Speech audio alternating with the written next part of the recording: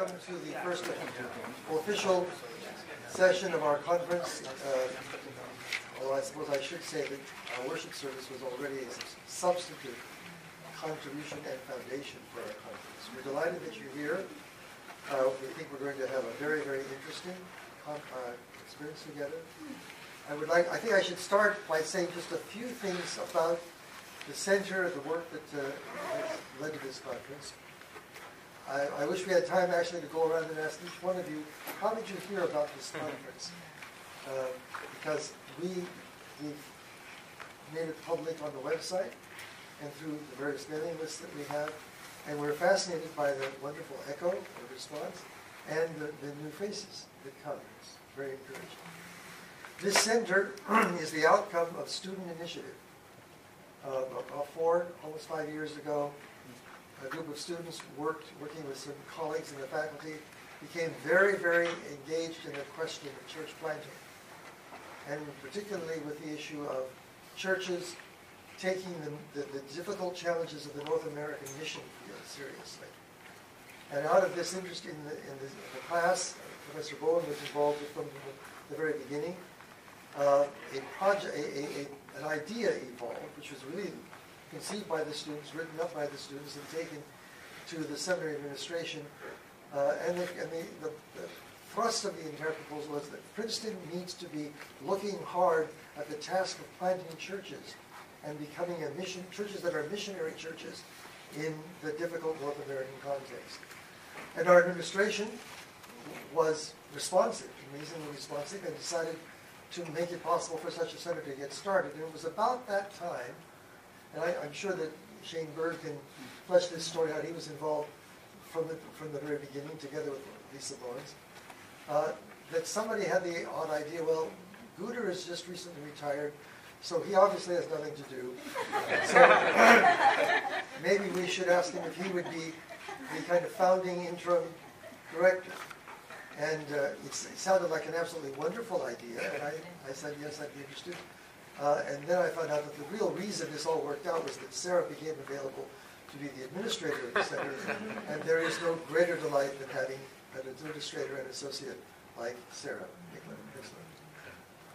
So we began working within the seminary community, asking ourselves, how could Princeton Seminary contribute to the formation of missional leadership, formation of missional congregations in this very challenging context in which we find ourselves. To do that, we began to build networks. We didn't want to duplicate. We wanted to find out, is there anything specific about Princeton's story, legacy, traditions, current realities that lends itself to a rethinking of missional vocation. We had convened actually 3 different conversations, and we developed a style of conversation where we learn from each other. We begin to get ideas. A consensus begins to gel, and that's what we're doing with this conference. The difference with this conference versus the earlier ones is that we've taken a very specific theme which has emerged out of the whole process. So in a sense, we're already gathering the fruit of the earlier discussion by focusing this time on missional hermeneutics, and I hope by the time this evening's discussion has concluded, you'll all completely understand what we mean by missional hermeneutics, because that's our goal tonight, to explain our learning process and why we've started this language and what's actually happening under the rubric missional hermeneutics. Then tomorrow we're going to talk about how this works in congregations and in interaction with New Testament studies.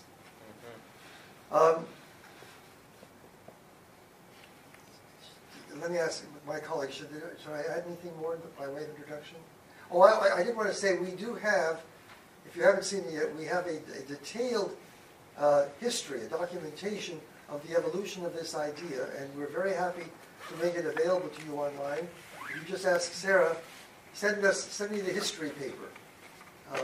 One of our concerns from the very beginning, partially because we're Princeton Seminary and we have a lot of projects going here, was to keep a very careful paper trail of what we were doing, and trying to understand how does this conversation, how do these initiatives relate to the whole spectrum of what Princeton Seminary is all about.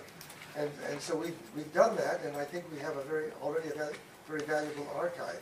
You'll find in your papers for this conference a bibliography, which Deborah, where are you, Deborah? There you are. Deborah has put together with advice from several of us as a resource of our center. And it reflects titles that all of us, from one perspective or another, have found relevant for the question of forming and nurturing congregations that take their missional vocation seriously.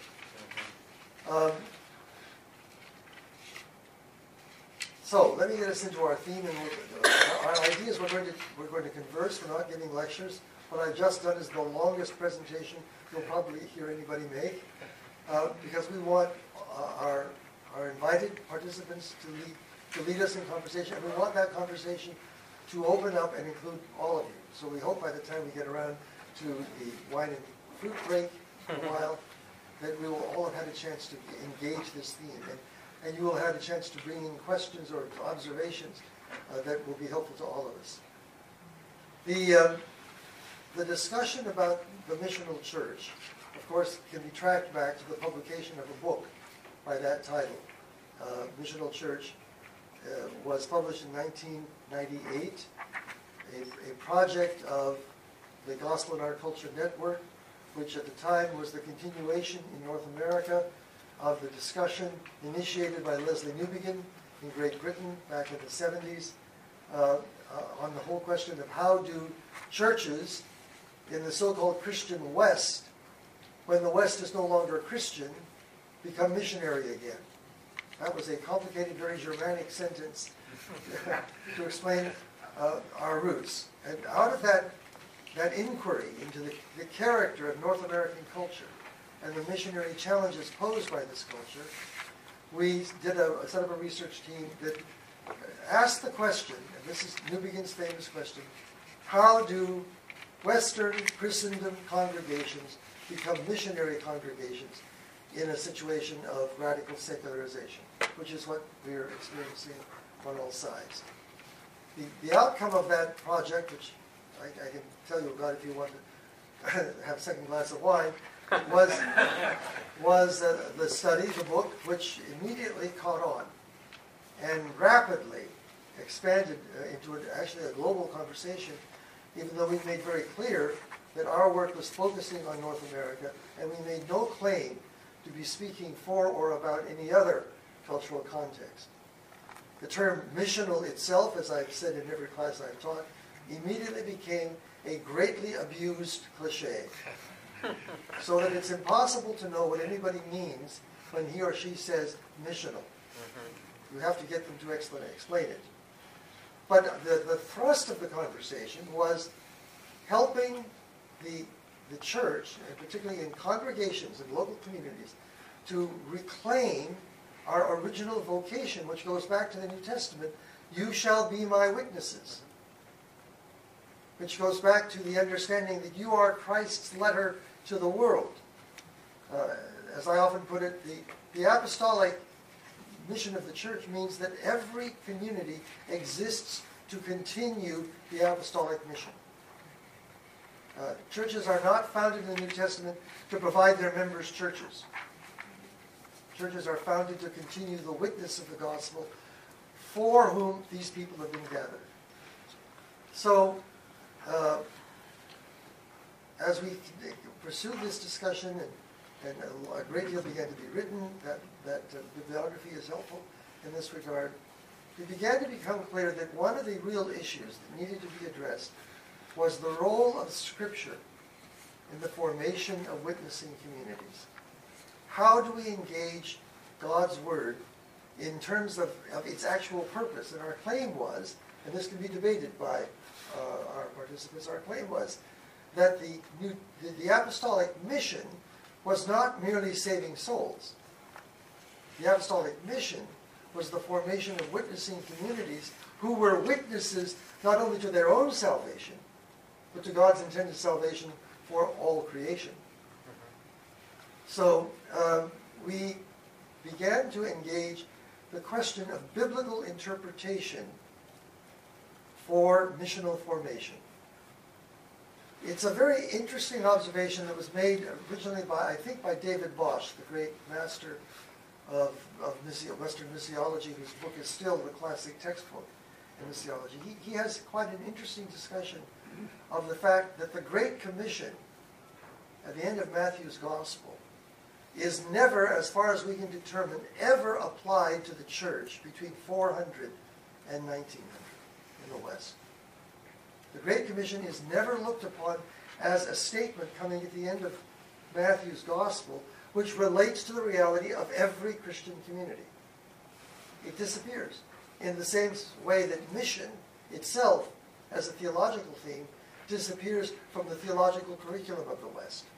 And only in the late 20th century does it begin to reassert itself. So we are hampered, we're handicapped by this lack of engagement of Scripture as missionary or missional formation. I just say that because I think that helps focus the urgency of the question. Following through on this, we began to then ask ourselves, what can we do about this question, how does Scripture equip congregations to be faithful to their calling as witnesses, by convening particularly New Testament scholars to talk about how that works in the New Testament.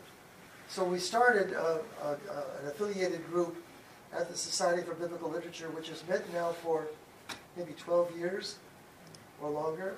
We've all been involved. It's generated essays and conferences, and actually in the meantime, its members have done a lot of writing. There are a number of books that come out.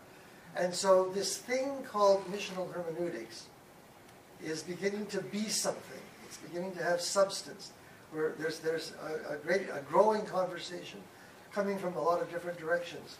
And so we think it's important for us to discuss it here and then to talk about its ramifications. To get into that, I'm going to start by asking anybody of the biblical scholars to help everybody understand what does this term hermeneutics actually mean. We don't want this to be technical jargon, so let's make it a usable term. Anybody? There's a book by Mortimer Adler, How to Read a Book, that for many years was the hermeneutics textbook at the seminary where I went. Basically, hermeneutics is a fancy word for how do we understand the meaning of something that we read. We all read from some place. We have come to a text with certain assumptions, what it's about, if it's a play, if it's a novel, if it's a work of history, if it's a mathematics textbook. And so hermeneutics is the discipline of reflecting on what is involved in interacting with a text to understand its meaning, the author's meaning, its significance.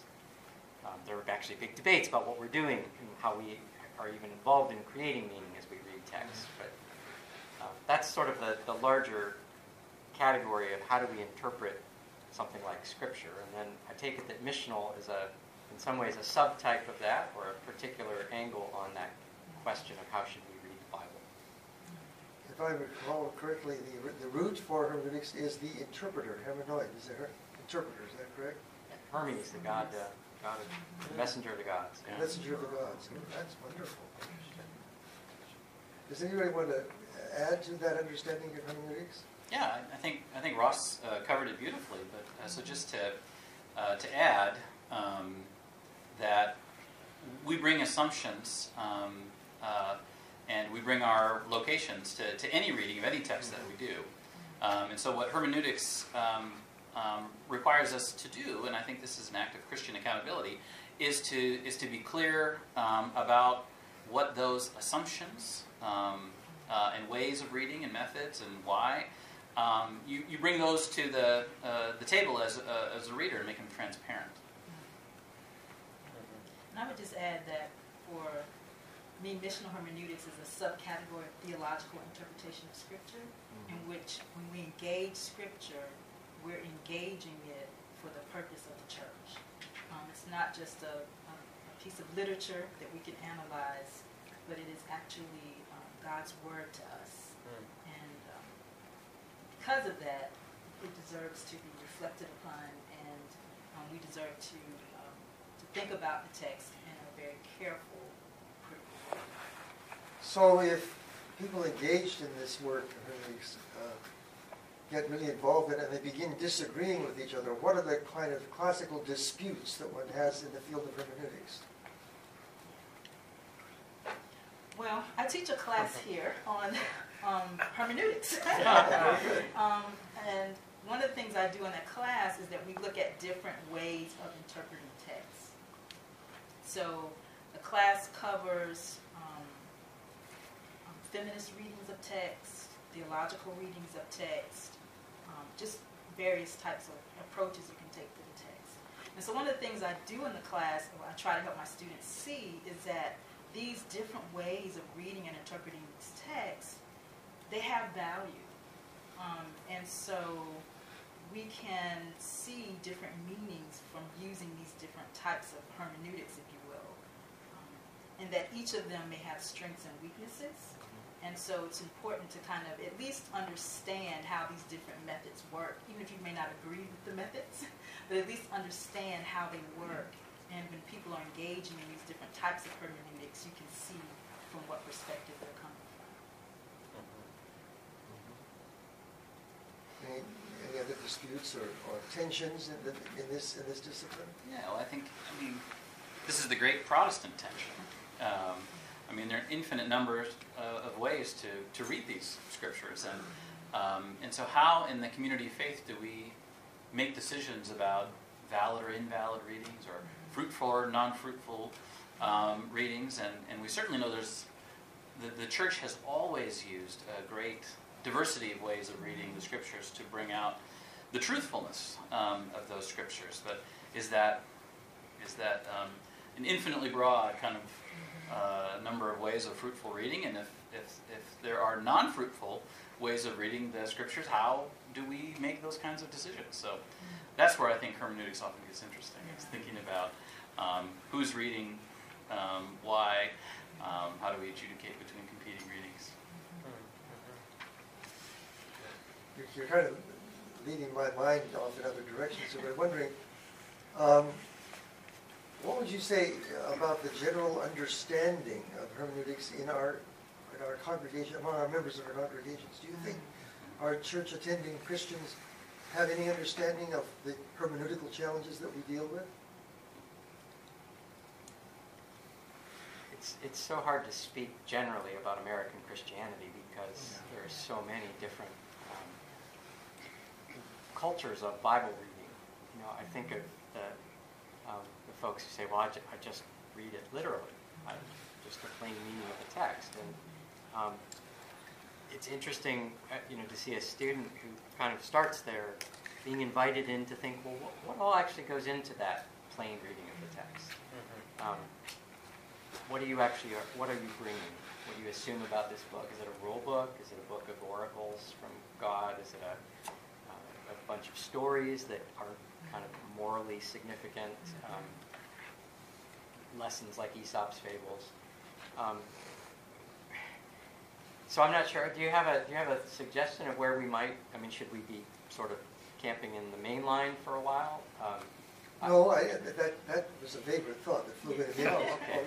Well, I'll just say, as a grateful child of the United Methodist Church, I think that the ways I learned to read the Bible had a lot to do as a kid growing up in a congregation with hearing it preached.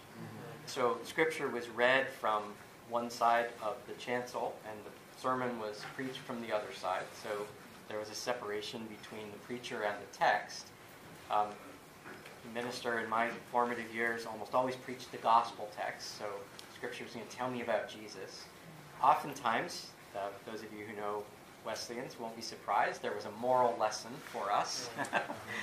So I think much of my early Christian youth imagined that being a good citizen, good Boy Scout, good Christian were all sort of one piece.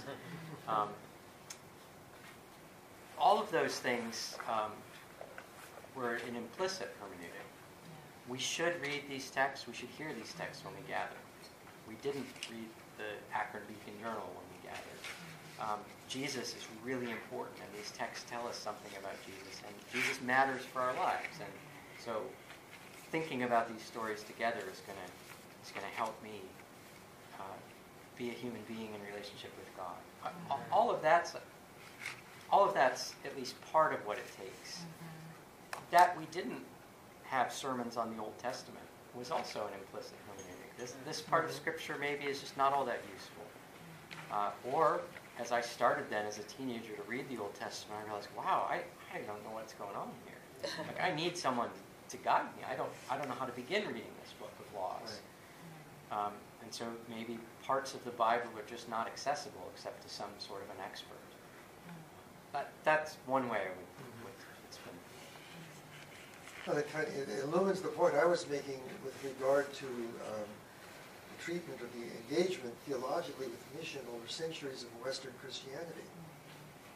The hermeneutic that we were using was basically missional. Simply wasn't a part of the way we looked at. We could read Scripture and not see mission as central to what's going on there, and I think that's very telling. It's possible to do that, even though if you begin to look, it is pervasive in the biblical record.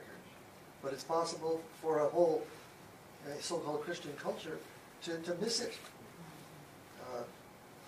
I always use as an example, and this I think I've never seen this as an example of a hermeneutical handicap, but I think it is. Here at Princeton, for decades, Reformed theology was taught by Hodge, Charles Hodge, great scholar of the Reformed tradition. He wrote a 3-volume systematic theology, which for many, many years was the textbook students here had to use. I'm sure the students present are glad that we've moved on from those days. Hodge, in that 3-volume systematic theology, never once mentions mission.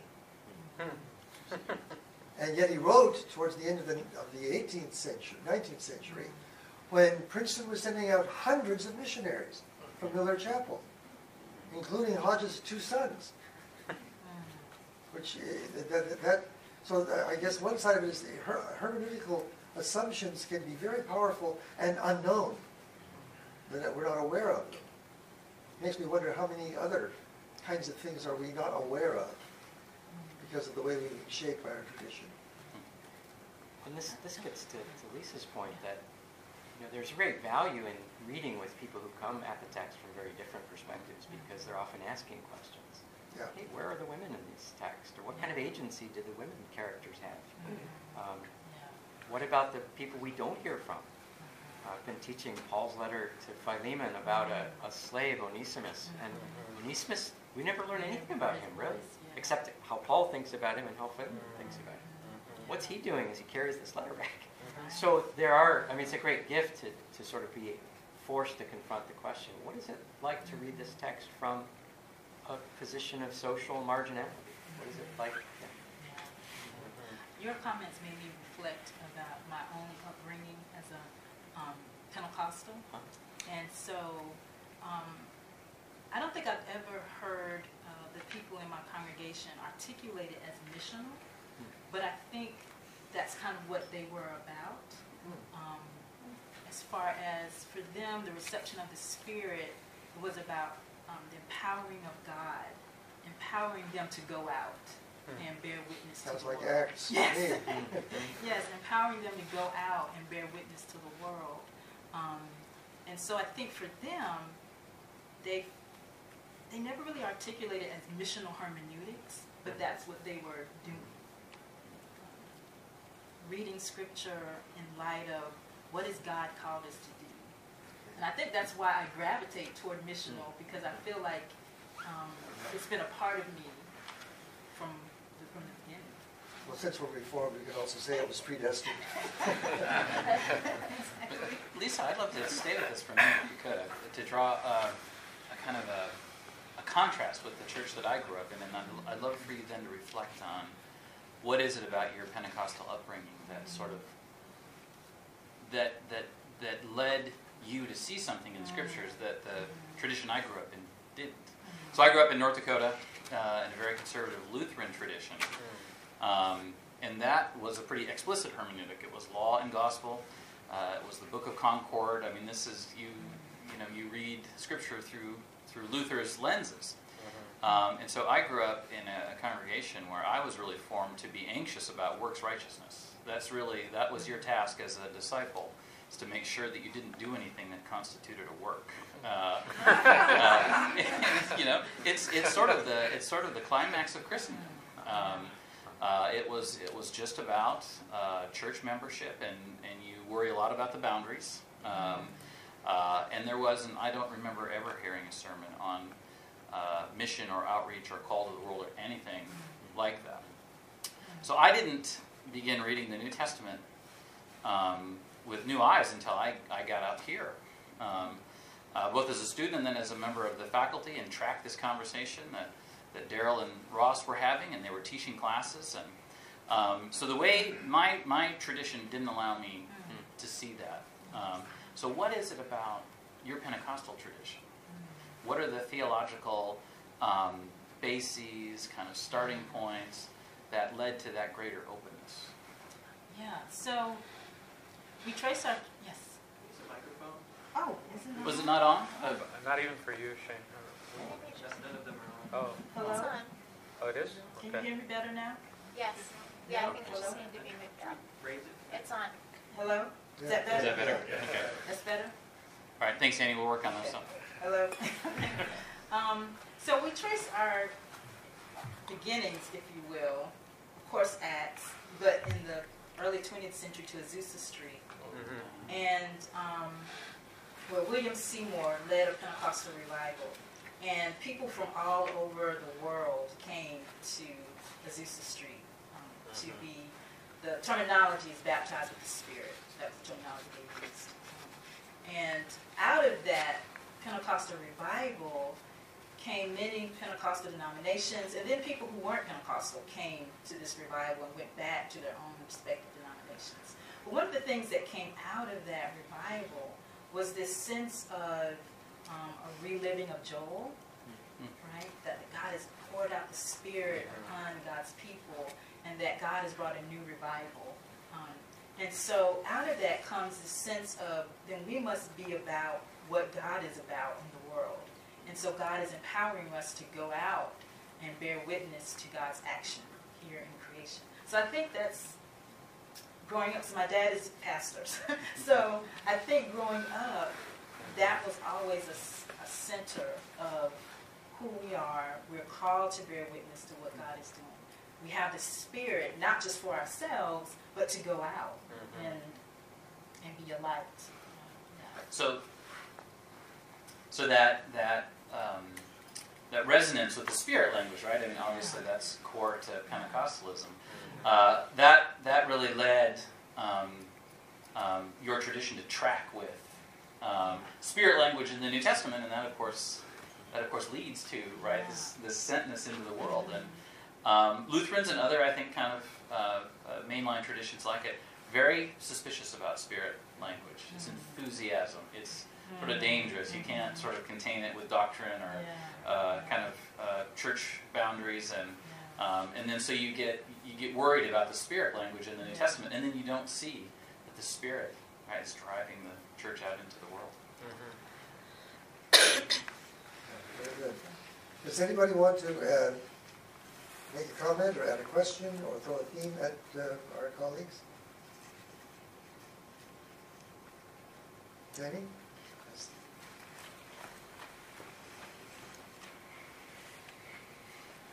We've kind of hit on three interesting themes that I'd want to see conversation kind of melding together. And spirit, mission, and hermeneutics. So I think that there's something special going on in the interplay of those sort of themes. Could you speak on that?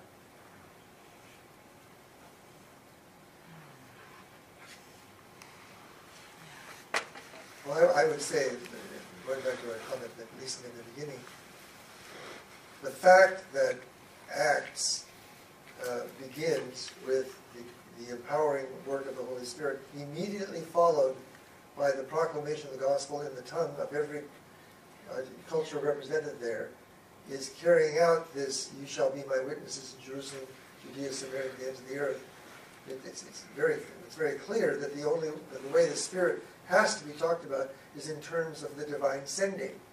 That the Spirit is what makes that possible. And we ignore that at our own peril. I would just add too that I think you're right to focus on this intersection, Danny.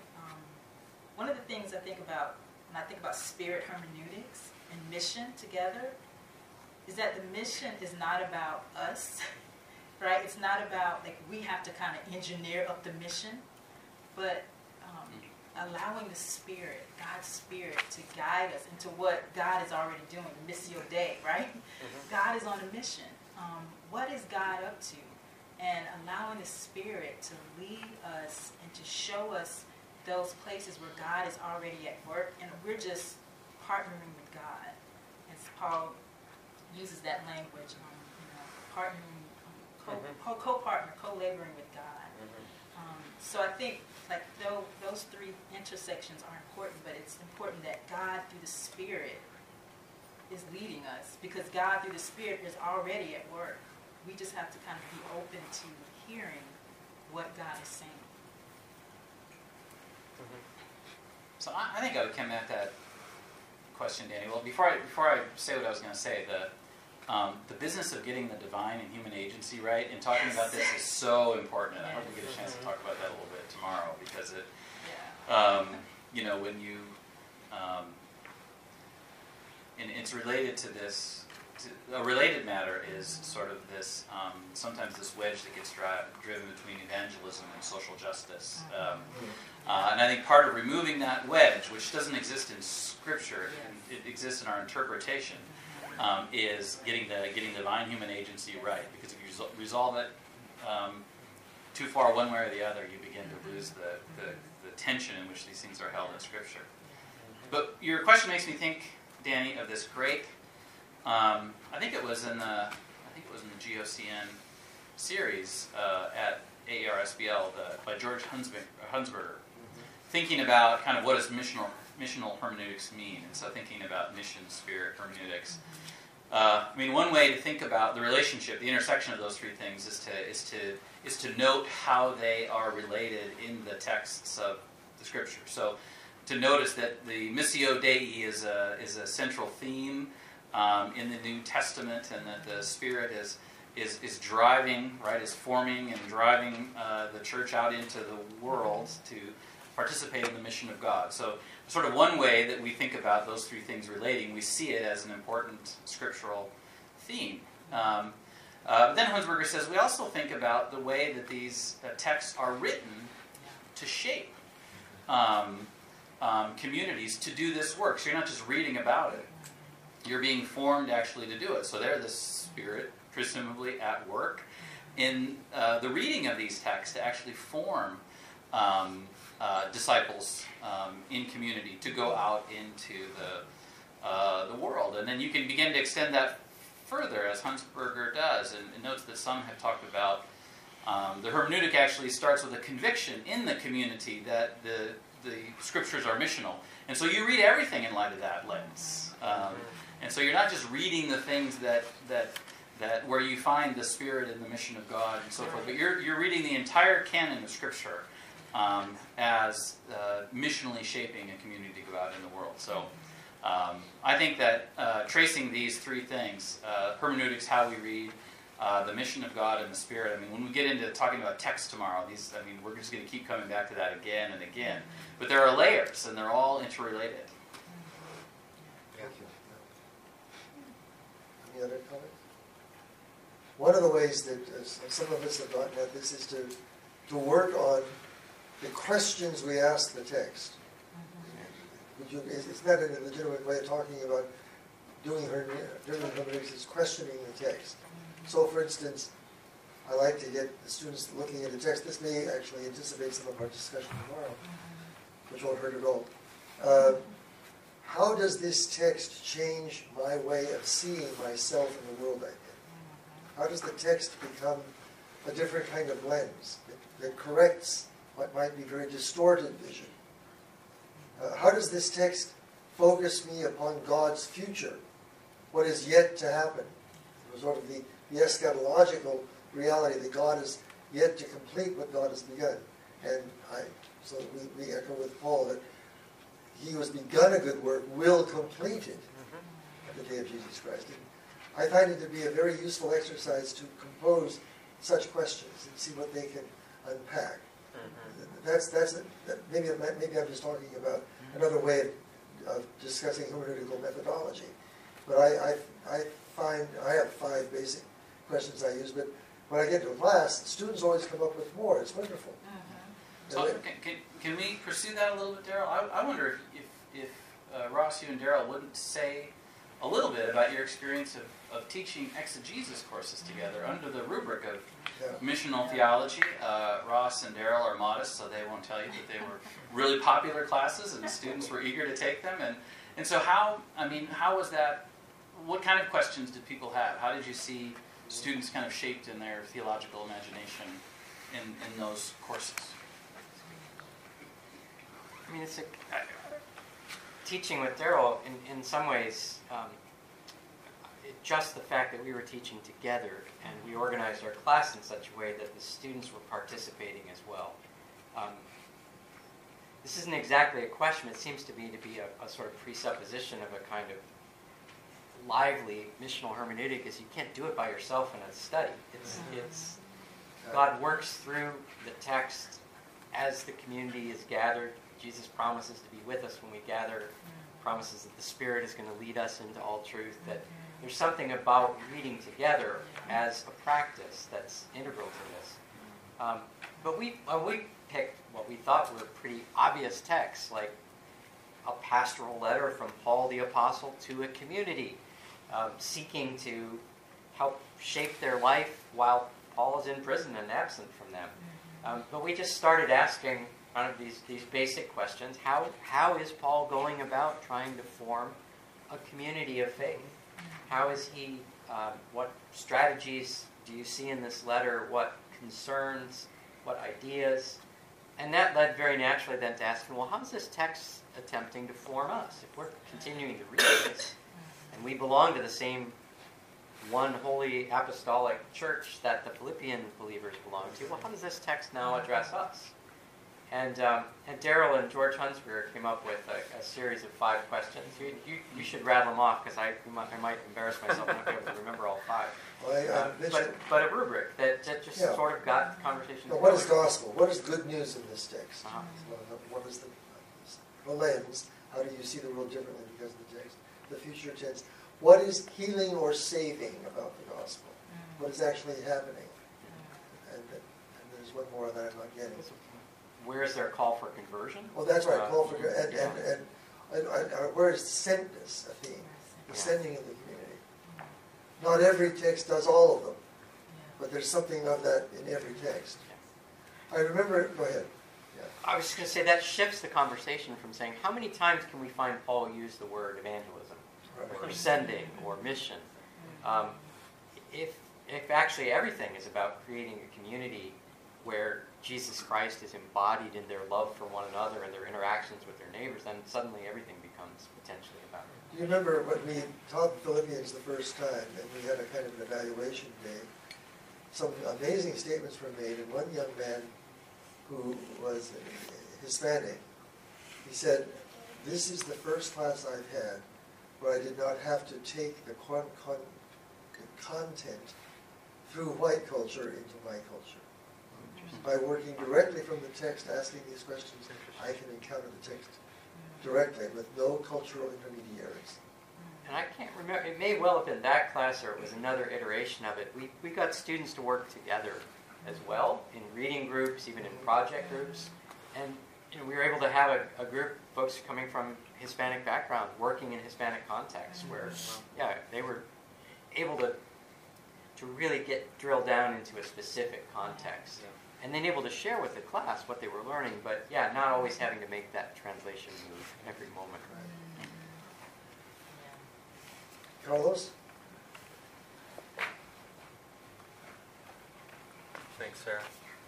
Thanks so much to all the speakers. Just a very basic question about hermeneutics, really. seems to me like there's this initial tension between the Bible and witnessing communities, in the sense that the Bible is a fruit of the witnessing communities, and yet the Bible is used to shape witnessing communities. And my question is to the experts, I'll ask the experts here. Is there some sense of hermeneutical cessation limited to current canon? Especially when we read, some of the early church historians like Eusebius and even Athanasius, some of these folks, they clearly had different parameters of what canon was and what was used as well as God's Word to shape witnessing communities. So, just a bit of a basic question there. Well, how much time do you have? Does the question make sense? It makes okay. it makes Okay. sense, and I think it's highly related to the Spirit's work in and through the community for the stewardship of the Scriptures. So I think most provocatively, to start, if you're a Protestant, there's no declaration anywhere that the canon is closed.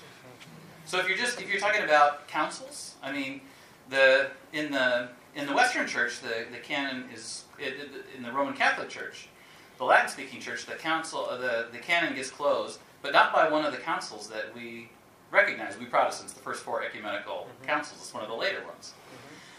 So that even in the time of the Reformation,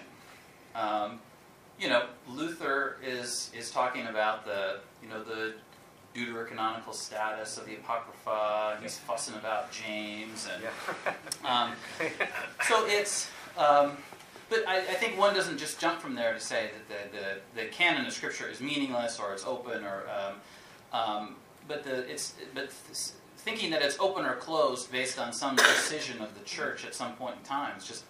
You can't find it for the Protestant tradition, and it's not theologically very interesting. So, for me, it's about starting with the witness to Jesus, and the way that the Spirit gives the church everything that it needs to form it for its witness and work in the world, and that's at every level. That's in the writing of texts, like Gospels and Epistles.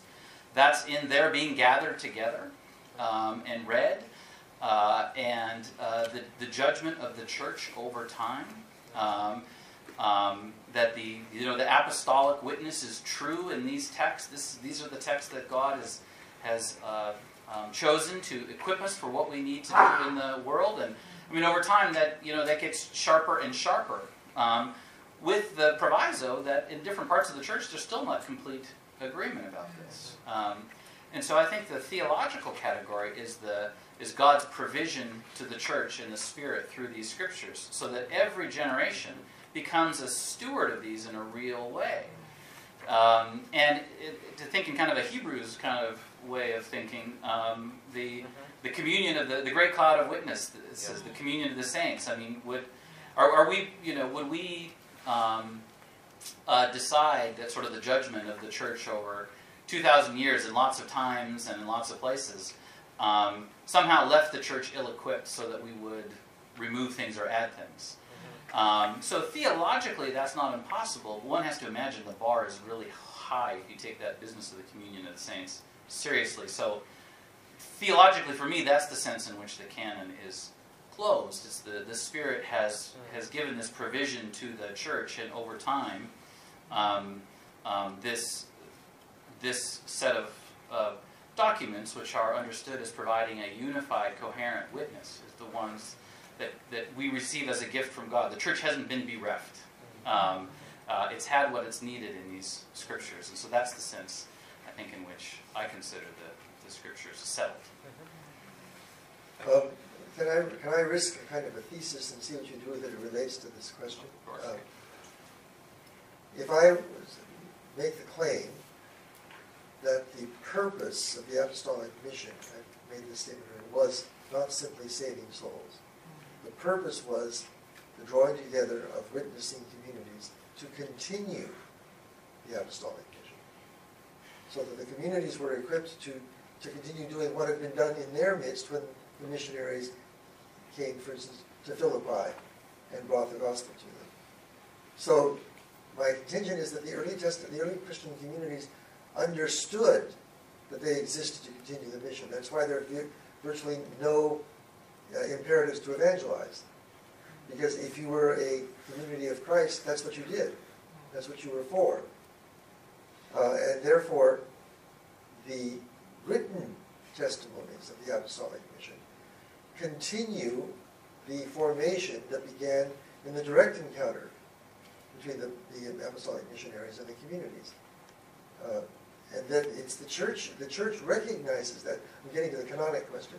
The church recognizes in these texts, these are instruments of God's Spirit for our formation, for witness. And I think that that's why the New Testament scriptures that do get recognized, it's because they work as missional formation.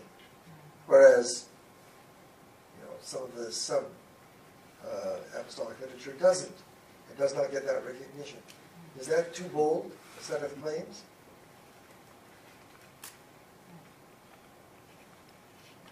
That's okay. Go ahead. No. I was going to come at it maybe just, a slightly different angle. So, We do a lot of that. yeah, we just do that. Right?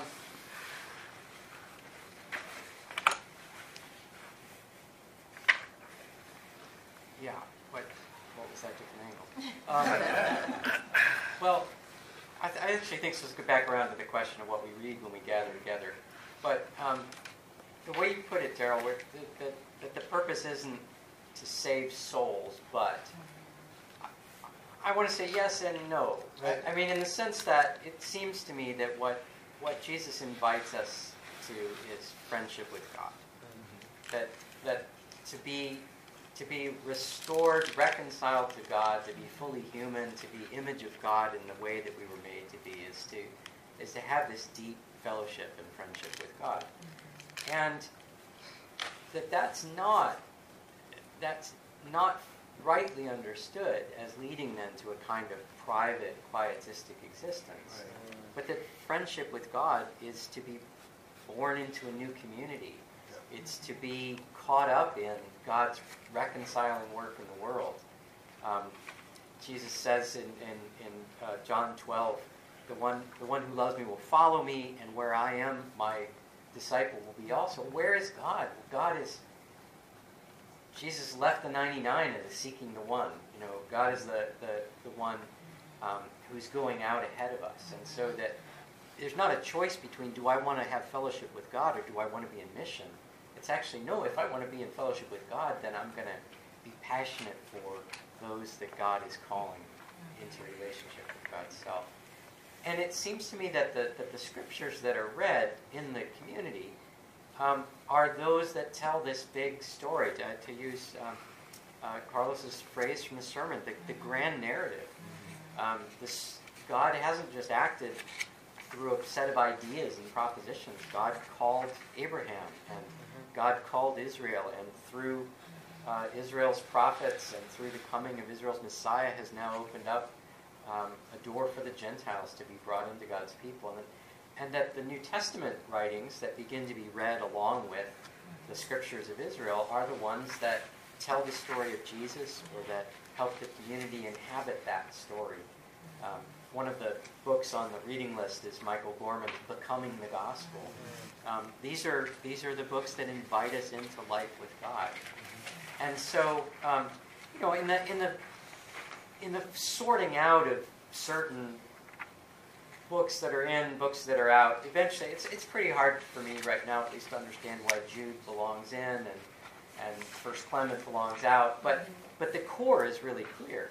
It's the law and the prophets, the Gospels, and the apostolic witness. And I also agree with Shane that at this point, we don't get to make this stuff up. We've received the apostolic witness, not just in text, but embodied in people who brought us to faith, through whom God's worked to show us Christianity. And part of that inheritance is continuing to to read these texts together. They're never just read together, though. This is something I'm really grateful to my church formation, where we gather around the table and we share bread and wine. We follow a calendar that doesn't make any sense with the U.S. holidays. We start our year at Advent, and we climax of our celebration is the resurrection of Jesus. That's the context in which these texts are read, so that this worship shapes reading, and worship shapes theology in a very significant way. And worship shapes proclamation, right? As you were talking, I was thinking about when Paul writes to the Corinthians, 1 Corinthians, and he's telling them about how they're celebrating the Eucharist. And he says, when you gather together, you are proclaiming the Lord's death. So it's not just like oral proclamation. When you come together as this community, remembering, eating the body and blood of Jesus Christ, you are actually proclaiming something. So this mission, worship and mission really goes together. And when it doesn't, then Paul can say, whatever you're doing, it's not the Lord's Supper. Yes, Right? exactly. Because you're despising the poor, and you're Exactly. It strikes me that the story you're telling is one where you trust that God's Spirit is at work, and you don't have to be in control of it, and you're willing to step back in a beautiful way and be patient and say, what's God going to do with these folks in my choir singing about Jesus taking their sins away? Like, it's not up to you to do all the work of the text. You're not doing all the work of the Holy Spirit. But you're able to, it sounds like you have a sense of confidence in the good news that it lets you let people sit with it and hear it. And it's really beautiful. And it sure seems to me that is a really high view of God's agency in bringing people to faith. That you can facilitate, you can invite, you can create an atmosphere, but sometimes you just have to be quiet and wait and let God work. I want to, this is a slight change in the route we're going, but it goes back to things we have been talking about. I'll pose a little kind of challenge. What if, in some cave above the Dead Sea, we were to find in a jar there a scroll that was clearly an epistle of Paul?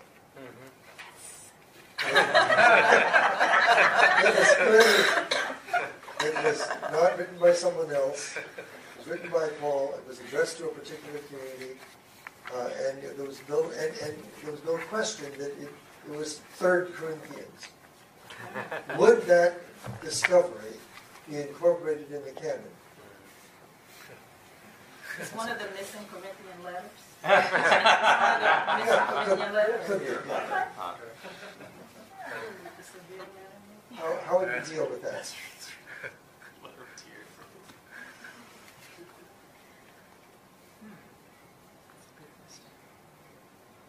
I don't know if anybody else in the room has read this novel from 1960s by Walter Miller, A Canticle for Leibowitz. The canticle for? Canticle for Leibowitz. Okay. No? It's a novel that imagines the aftermath of global thermonuclear war. And Christianity is kept alive by monks in the desert.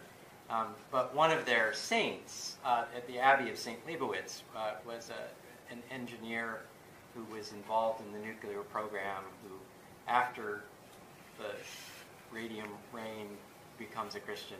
Anyway, one of the treasured texts from this St. Leibowitz they can't quite understand is a little text that reads, pastrami, loaf of bread, eggs. It's his grocery list. But this is 1,000 years later, they didn't know what it is. It's venerated in a kind of funny way. But the liturgical life of this community is the same liturgical life of the Catholic Church through the millennia. So it's valuable, but it's not at the heart of the church's life. And I guess I kind of imagine that if we got Paul's grocery list or Paul's missing letter, that it would be valuable in shedding all kinds of light on the text that we have.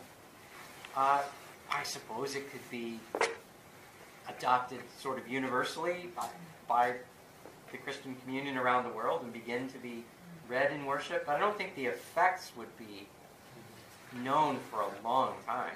That's what I would say, well, give yourself 300 years. Right. See how the text works in the community. If it in fact equips the saints for the work of service, Okay. or to lead our lives worthy of our calling, then I could see the church, because the cabinet is enclosed, thanking God for this latter-day gift. And it's not more. Well, that was kind of a detour, but we are. Do you agree that there is, or can you give examples or comment on the development of a missional hermeneutics as an actual discipline? You've passed out some material from Borman. I think this is a wonderful example. And he's quite straightforward in the book. It said he's learned missional hermeneutics in the gospel culture discussions, and this is one of the first results of that. But do you see something happening here? Can you imagine a New Testament intro course to including missional hermeneutics as a part of the tools one needs to work with the New Testament?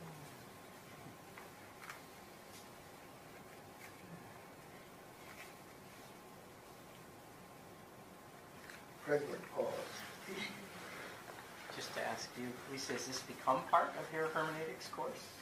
And if My so, intro. in what way? My Yeah. intro, where we talk about the different hermeneutics. Okay. Yes.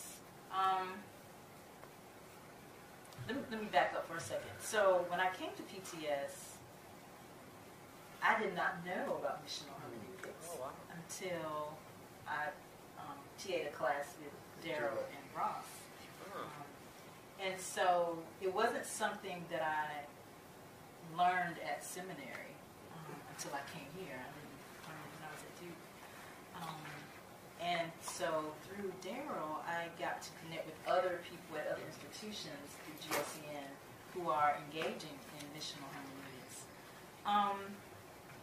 There's a very robust discussion, I think a very honest discussion about what missional hermeneutics is in the academy broadly. But I do think, unfortunately, there is some resistance to it. And so I think you will see some scholars who are very much gravitating toward it, and they do believe that this is something we should talk about and have in seminaries, but then you will have other scholars who say, well, we're not quite sure that this is I don't know if legitimate is the right word to use, a legitimate way to interpret the text. So I think it's a mixed reception. I don't know if you all have experienced that as well. Well, maybe your experience is a little bit different. This gathering at the SBL meeting that we're talking about, this is a Society of Biblical Literature, has regional meetings, but a big annual meeting at, 8,000 some people who teach Bible in secular universities, private divinity schools, seminaries, Bible colleges. It's a very wide group, so nobody's going to agree on everything. Yeah. You can kind of do your niche thing. The group that's gathered around this tends to be folks who are really interested in interpreting Scripture within the life and mission of the church. Yeah. And so I don't think the academy is the place where the church learns how to read the Bible anyway. So Yeah. I think it's great that there's that space. A lot of us go to this meeting, we can meet each other, but I don't look for it to become an academic movement. Yeah. I actually think that the place where it really missional interpretation happens is the congregation. And so I think I'm passionate about this being part of training teachers, pastors for the church. I think it belongs in the seminary curriculum. But I'm not doing it in the classroom in the way that when I teach a Sunday school class in my local church or when I preach on a Sunday morning. I tend to think Christian theology is best done from the pulpit and has been throughout the church's history, that all the reflection that happens in the study has to serve that and be tested by it. So I'm not at all discouraged, actually, that it's not the new wave of New Testament study in the academic field. I think that folks from, Because that means at some point it'll be the old way, right? Yeah. So I feel like I really have to come clean with you all and just fess up to being the least methodologically sophisticated of the group here. And I'll tell you something that I've said to all three of these, especially to Daryl. I'm so engaged in the missional hermeneutics conversation, not because I'm interested in hermeneutics and kind of the science of interpretation. I've said to Daryl many times, I just consider this New Testament theology. So for me, this is the reading the New Testament recommends at every turn. It's core theologically to the New Testament that this community has been called into being by Christ to participate in God's mission in the world in Christ, empowered by the Holy Spirit. And so this defines for us what the church is. It's theology, soteriology, ecclesiology, all. It's a winsome reading of the New Testament. And so that's why this is so engaging to me, and why I agree with Ross. Academic guilds are important. You don't want to say they're not important, but it's certainly not where the interesting work is going to be done. I'm much more interested in congregations being shaped by this good theology.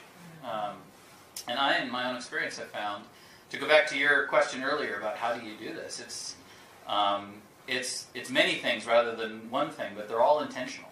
And you have to get down to basics, and you have to teach people that the Scriptures say this.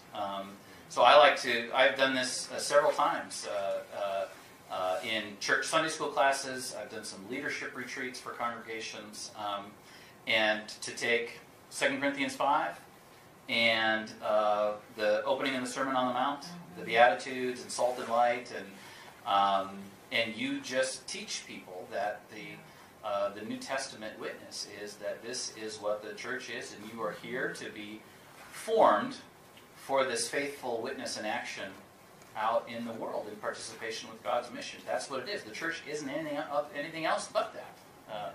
But and then people get worried. Well, this is just so the church is a social service agency or something. You say, no. How people are shaped for that faithful witness and work in the world is through preaching and the sacraments and fellowship and pastoral care, all the things that we know from the Christian community. But it's not an end in itself. All of the joy of that community is a fruit. It's a corollary. The point is what God is up to in the world and how we've been called to participate in that. So I actually get a little nervous thinking about it as a hermeneutic, because for me it transcends that. This is interesting. Daryl, you have said in my hearing many times that missional theology, that the word missional is a scaffolding term, I think. Yes. Would you explain what you mean by that? Well, I got it from a student. We were talking about these themes here, and a student raised his hand. He said, I think that this word missional is a scaffolding term. When we say church, it ought not to be possible to say church and not mean mission. But because of this long, complex, problematic history, we can say church and not mean mission. Yeah. And so until that's corrected, until you can't imagine ecclesia, church, other than an instrument of the mission of God, we use the term. And I think that there are several of those terms. Yeah. But it's not a good in itself. Once No. it's there because something's got to be repaired. I've often said, I've heard people say, we're doing missional. And I say, that's not even English. That's theology. It has become, in many ways, a highly problematic cliche. Here at Princeton, my chair was the chair of missional and ecumenical theology, so for 20 years it was hallowed with that status, but probably will not continue. But that's okay, because That's okay. the church and good theology and Right. good pastoral practice continues with or without the term. I do think that there is, and this is sort of scholarly plus, there's interesting work to be done once we kind of get loosened up from this silence of mission in our history and in our methodology, to begin to discover resources for missional interpretation of Scripture that we didn't know were there. For instance, I've always said I don't think a person should be allowed to graduate from seminary not having read Wright's Kingdom of God, which of course 99% of our graduates have never heard of the book, but that's fundamental missional formation. My esteemed New Testament professor Leonard Goebel wrote a 2-volume New Testament theology. The first volume is the theology of the discipleship. The second volume is the theology of apostolate. And he has this, I think, profoundly biblical understanding that the discipleship formation in the Gospels is equipping for apostolate and not for some office that is an end in itself. Well, that's a rich interpretation. That opens up all kinds of understandings that I think are really not. My man that I greatly esteem, Stuhlmacher, has written on New Testament theology that every stratum of New Testament literature is permeated by the central emphasis on reconciliation. When you begin probing at it, it becomes absolutely fascinating. So I think there's that work that would be useful. It's out there. I mean, you can find these things in the Swiss Reformation. The church, they make the first statement that Calvin takes up. The church is the creation of the Word of God, period. There's a great deal of missional wisdom in unpacking that. So in thinking about those resources, Daryl, we need to lean on the sort of those who went before us and kind of Right. did this good theology and do the good theology in our context. It strikes me that Stuhlmacher and Goppelt, I mean, they're thinking about reconciliation in the context of a recent memory of Europe, sort of Right. torn apart, Absolutely. right, in East and West Germany, and all the other the horrors of 2 world wars, and so people who think about reconciliation in that kind of context, I mean, that's worth drawing on. Our challenge is different. I mean, our country's being torn apart along racial lines, along racial issues, socioeconomic issues. I mean, so we now need to do the work of missional theology in that context and wed it to those that have gone before in this kind of communion of the saints kind of idea. I agree. So I find this definition that Gorman gives about missional hermeneutics, how to read Scripture through the lens of the Missio Dei, I find this very helpful. He says a missional hermeneutic is grounded in the theological principle of the Missio Dei, or mission of God.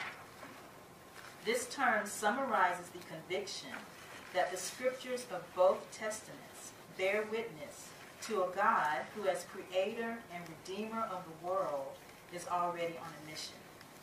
Indeed, God is by nature a missional God, who is seeking not just to save souls to take to heaven someday, but to restore and save the created order. Individuals, communities, nations, the environment, the world, the cosmos. This God calls the people of God, assembled in the name of Christ, who was the incarnation of the divine mission, to participate in this Missio Dei, to discern what God is up to in the world, and to join in. So I think when we're teaching and preaching, if we teach and preach through this lens, describing who God as creator and redeemer of the world, that God is already on a mission, and that part of the mission is to save individuals, but it's much more cosmic, right? It's about saving nations and restoring the environment, the world. And then that God calls us, people who are gathered in the name of Christ, to discern what God is up to and to join into that. And then at the bottom of the page, I've given you some questions that Gorman kind of outlines. And I think Daryl kind of hit at some of these. Some of the questions to ask when you're reading a biblical text, like some of the questions to ask when you're reading a text, how to what questions to ask when we want to read it through the lens of Missio Dei. So I won't read all of these here, because I'll just point out a couple. What does this text reveal about humanity and the world? What does this text say about the nature and mission of God's people in the world? About the church as an agent of divine mission? How does this text relate to the larger scriptural witness in both testaments? How does this text call us to participate in God's mission? Another important question I'd like here is, what powers that could deceive, seduce, and harm the world or the church does this text unveil and challenge and call us to unveil and challenge? And Darrell mentioned this earlier. How does this text call us to imagine and envision the world? And what does this text call us to unlearn and then learn afresh? So I think these are some questions that when we're reading the text, that we can bring these questions with us as we're reading the text and kind of help us to think about the implications of this text through a missional hermeneutics lens. Does that help? I think I just, to reinforce something that Lisa said too, that this is you can certainly you can preach this way, and preaching is a tremendously important way of communicating an attitude toward the Bible, the grand story. But a lot of this is really learned as we sit together and ask. Yeah. Because one of us doesn't by ourselves know everything we need to unlearn. And we need to see the imagination of others unlocked. So this is actually maybe now to throw a question back to some of you all who are leading congregations. But where else does that happen? If not Sunday morning, what kinds of opportunities can you create? Can we create where people are doing this? And I guess some of this we'll hear tomorrow morning from our partners. It becomes a much more organizing question, I think, for leading a church as well. How do we teach this way of reading Scripture? Not just going to happen on Sunday. Well, this is the sense of the sort of the axiomatic statement I like to work with that Carlos cited. When we're dealing with a particular text, we ask this question: how did this text continue the formation of a witnessing community then, and how does it do that now? To make it clear that there is a then, and there is a need for the scholarship, the knowledge that helps us understand what does it mean that Paul writes to the Corinthians, you are Christ's letter to the world. And how is that to be interpreted in that context? In order then to say how it does this to us, addresses us. I think that's the caution against applications or hearings of the text that are illegitimate. By hearing and learning how did it originally work, and then ask how does it work now, I think we build an engagement with the dynamic work of God moving from the apostolic period to our period. I always like to say, when you read the list of the disciples in Mark 3, your congregation needs to understand that they're to put their names at the bottom of the list. They're joining these apostles that Jesus is educating in Mark's Gospel.